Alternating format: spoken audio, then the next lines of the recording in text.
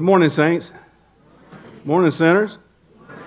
I was telling Nick, I feel like a Baptist preacher. You know, they've got the flowers right in front of the pulpit and everything. This feels good. I need a plexiglass pulpit now and taller shoes.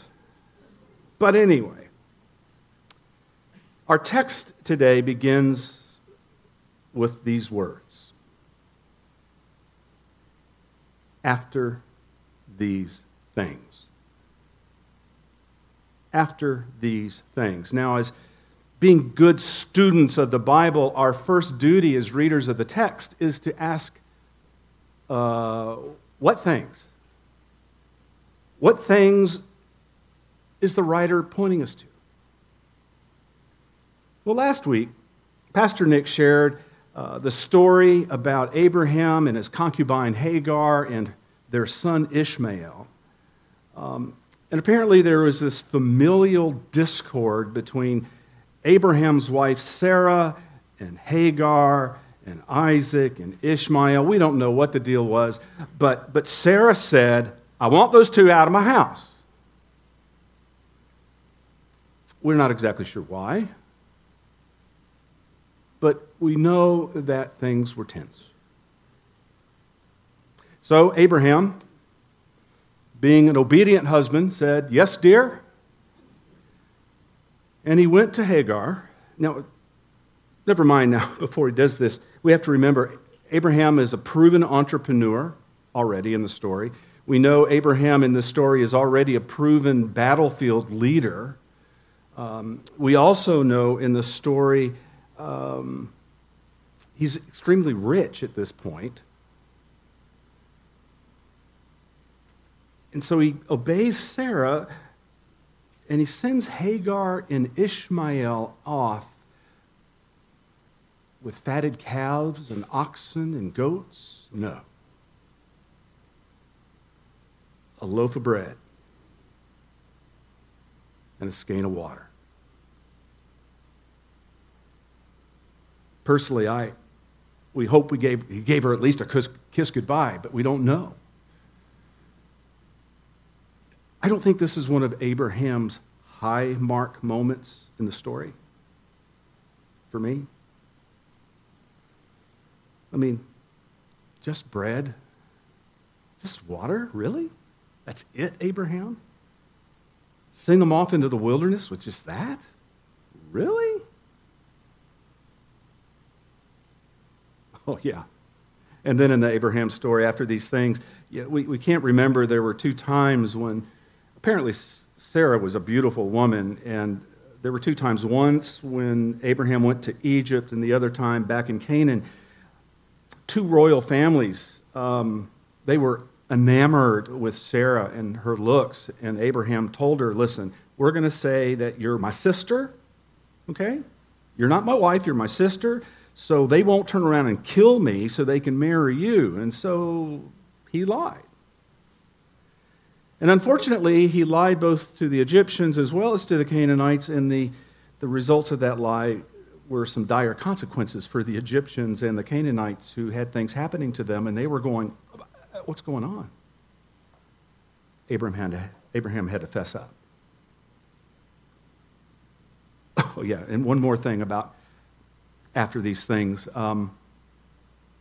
As we look at Genesis, this part of Genesis up until now, we're reminded that the first 11 chapters of Genesis describe the story of a creating God who from nothing created all that is, was, and ever will be.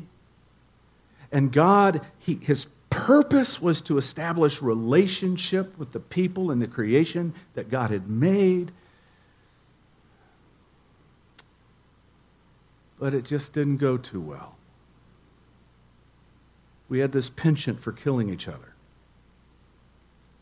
We had this penchant, humanity did, to build idols made out of man-made items and worship them, or build magnificent structures that reached to the heavens like the Tower of Babel. We didn't think we needed the Lord. And here we forget that God hit the reboot button with Noah and the great flood. God hit the reboot button. I'm going to start again. They're not getting it. And here we have in our story, God said, I've got to make this more Crayola, more obvious. I'm going to select one man, one family, and one group of people who are going to get to know me so intimately, they're going to tell the rest of the world all about my righteousness and my justice. So I'm going to pick Abraham, and that's what brought us to this point. So, let us listen to the word of the Lord. Genesis chapter 22, verses 1 through 14.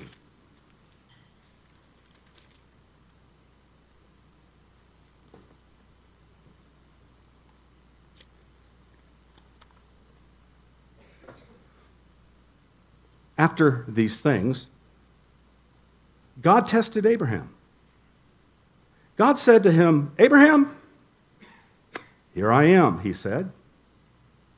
Take your son, your only son, Isaac, whom you love, and go to the land of Moriah, and offer Isaac there as a burnt offering on one of the mountains that I will show you. So Abraham rose early in the morning, saddled his donkey, and took 2 of his young men with him, and his son Isaac. He set out and went to the place in the distance that God had showed him. And on the 3rd day, Abraham looked up and saw the place far away. Then Abraham said to the young men, I want you to stay here with the donkey. The boy and I will go over there, we will worship, and then we will come back to you. So Abraham took the wood of the burnt offering and laid it upon his son Isaac. And he himself carried the fire and the knife. So the 2 of them walked on together. Isaac said to his father, Abraham, Daddy, here I am, my son. The fire and the wood are here, but where is the lamb for the burnt offering? Abraham said, God himself will provide the lamb for the burnt offering, my son. And so the 2 of them walked on together. When they came to the place that God had shown him, Abraham built an altar there and laid the wood in order. He bound his son Isaac and laid him on the altar on top of the wood. And then Abraham reached out his hand. He took the knife to kill his son. But the angel of the Lord called to him from heaven and said, Abraham, Abraham. Here I am, he said. Do not lay your hand on that boy or do anything to him, for now I know that you fear God, since you have not withheld your son, your only son, from me. And Abraham looked up and saw a ram caught in the thicket by its horns. And Abraham went and took the ram and offered it up as a burnt offering instead of his son. So Abraham called the place, the Lord will provide, as it is said to this day, on the mount of the Lord it shall be provided. My friends, this is the word, difficult as it may be, of God. Friends,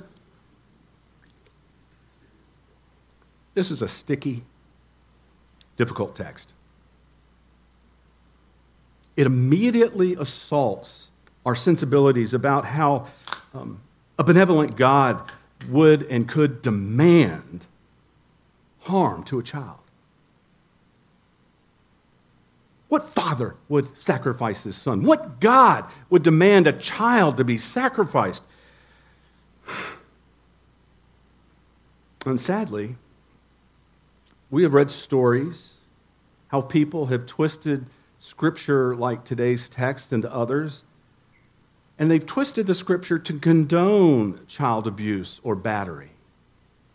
Because, the Bible says it's okay. Look what God told Abraham, Friends,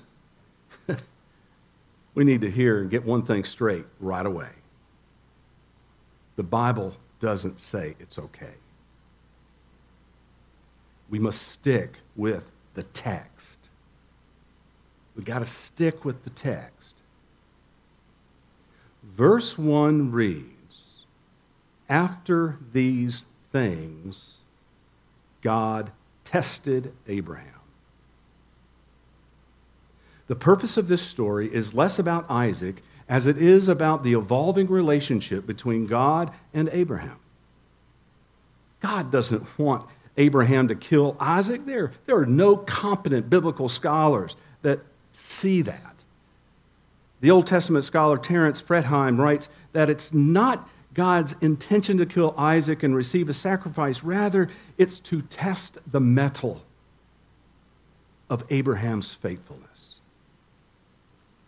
which, he says, quote, "is essential if God is going to move into the future with him." It's on Abraham. We often hear this story, and we immediately think, well, gosh, look at what's at stake for Abraham in the text. Look at what's at stake for Isaac in the text. Never mind what's at stake for Sarah, who's back home wondering what is going on with those boys.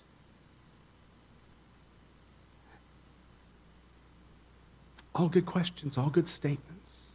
What's at stake?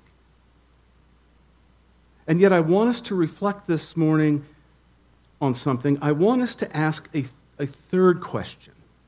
Not with what's at stake for Abraham or for Isaac or Sarah. Let's instead ask and reflect upon what is at stake for God in the story. What's at stake for God in this story? In our mutual faith journeys, if we are honest, we usually focus on what's at stake for me and my relationship with God, you and your relationship with God. Oftentimes, it's personal stakes that we have. What are the consequences of a change in job?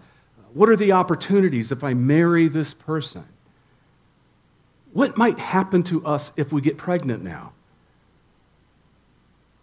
What cancer protocol and treatment should I choose?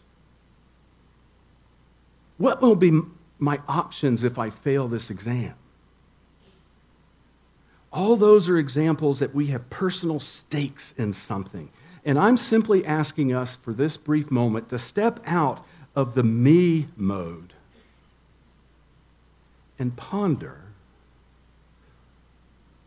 what the stakes are confronting God at any given time.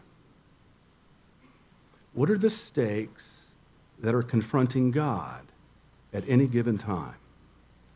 Like in today's story with Abraham and Isaac. Now, we have to remember, friends, the only ones who know that this is a test is who? God and you. Abraham doesn't know it's a test. We know it's a test. God knows it's a test. Abraham does not know that it's a test to plumb the depths of his faithfulness. Now, we might cynically say, well, God is omniscient and all that stuff. He knows how Abraham would have responded. But if indeed that were the case, then why did God need to test him to begin with? We also do not have any indication that this test is designed to teach Abraham anything in particular. It's not trying to teach him a lesson. In fact, the only one who gets a lesson out of this is God. Abraham simply hears God and obediently reacts to what he's told. The request for sacrifice is to confirm one thing and one thing only. Does Abraham trust God? Or to put it in a different way to reframe it, in a more radical way. Can God trust Abraham?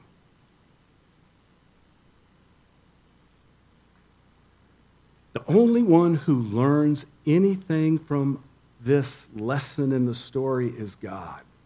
In verse 12, God declares, "Now I know you fear God." The test is for God's benefit. Church of the Brethren pastor and author Eugene Roop says that in our story today, God took the risk that Abraham would respond, and Abraham took the risk that God would provide. You see, beloved, what's at stake for God in our story is the depth of Abraham's faith and whether or not there will indeed be a future in and through him. That's what's at stake. Will there be a future lived out through Abraham, his family, his tribe, leading to Jesus?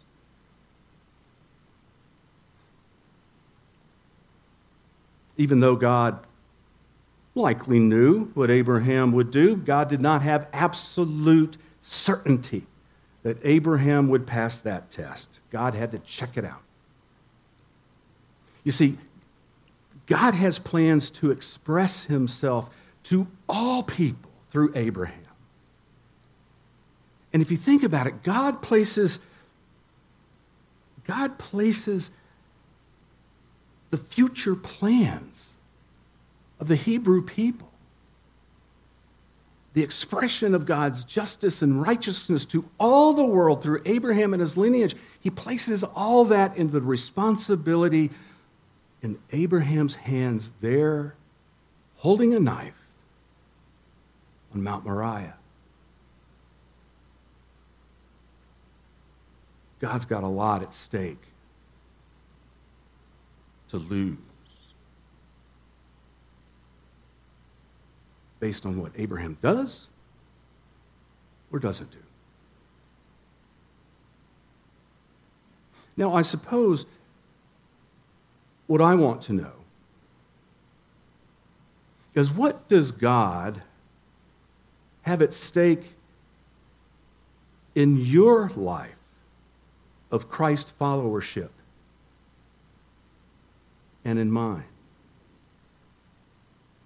What does God have at stake in the way the elders of this church steer her and guide her?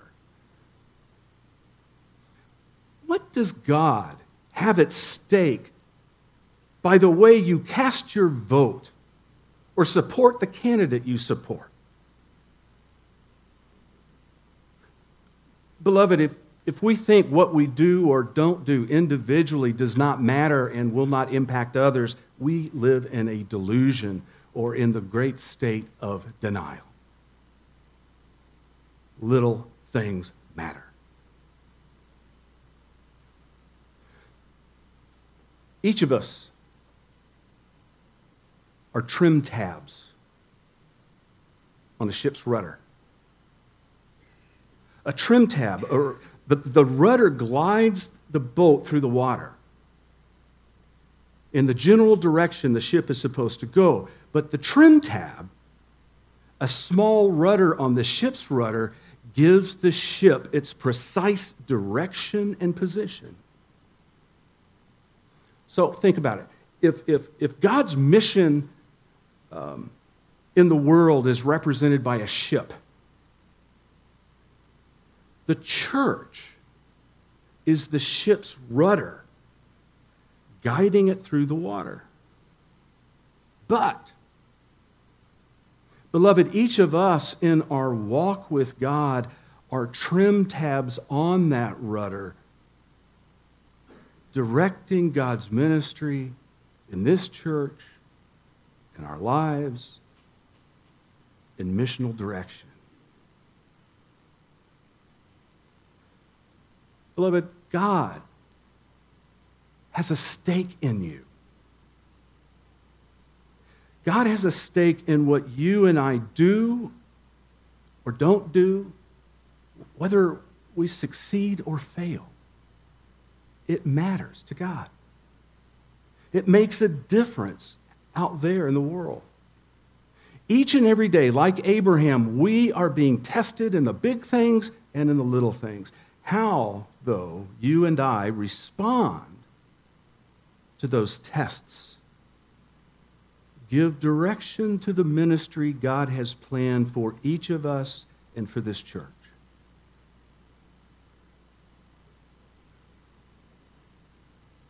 Friends, God knows it's hard for us to be us. That's why it's important to remember that in this simple, powerful meal right in front of me, this meal of bread and wine, that we are being fed from the hand of the Savior. And we are given food for the journey. It is food that will lead us to the land of Moriah, which means the land of clarity and vision. It's food, brothers and sisters, that will nourish us to know how to assuredly walk in the steps of Jesus. It's also a meal that promises that if we fail, if we fall, if we mess it up, that God will extend the hand and pick us up and say, sweetheart, let's try it again. That's the power of this meal.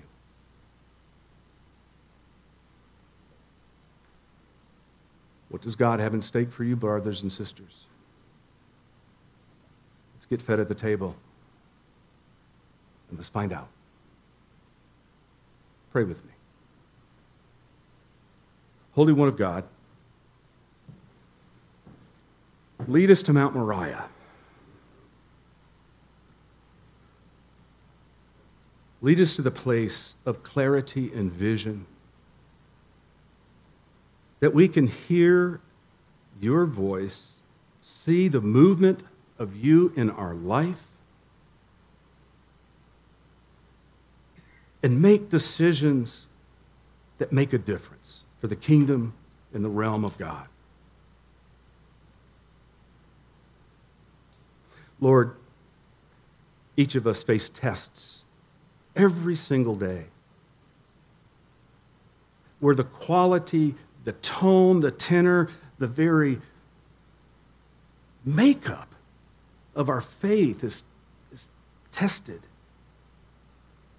Is it strong here? Is it weak here? What needs to be purified out of it? Lord, we can't do it alone. That's why we need to be fed by your hand, nourished by your Spirit. For Lord, you have a stake in each and every one of us, and each in our ministries and in this church. Oh Lord, help us to identify what that is. And help us to hear the direction to go.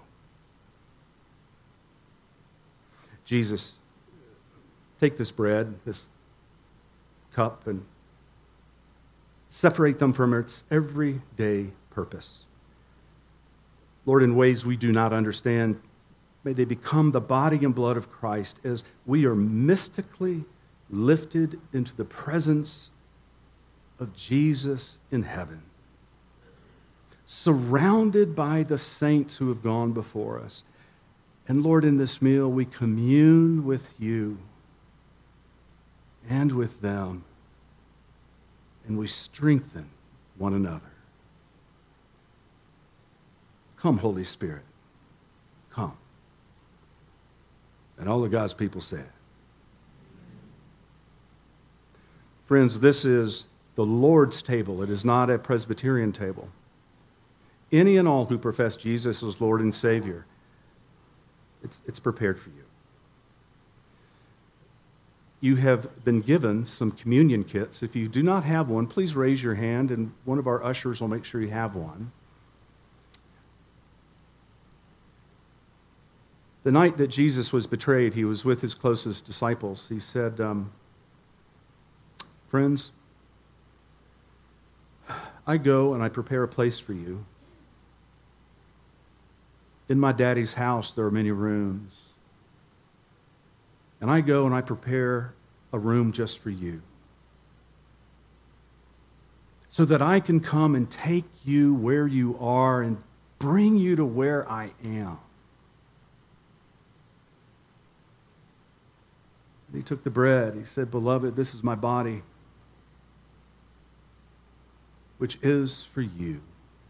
Take and eat, all of it, in remembrance of me. And in like manner, he took the cup. He said, beloved, this is my blood shed for you. This is a sign of the new promise between God and all people. And the Apostle Paul reminds us that as often as we eat of this bread and drink from this cup, we proclaim the Lord's life, death, and resurrection until he comes again. That's good news. Friends, the table of God prepared for the people of God. Take and eat and drink.